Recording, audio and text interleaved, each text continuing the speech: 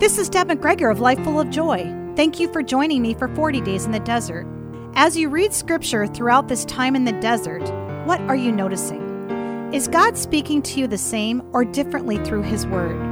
What I have found for myself during this time is that the more I try and put myself in the place of Jesus, I am aware of a unique presence of God around me.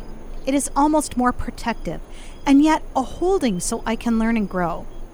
I believe that God rejoices when we seek deeper meaning and want to know and understand even more.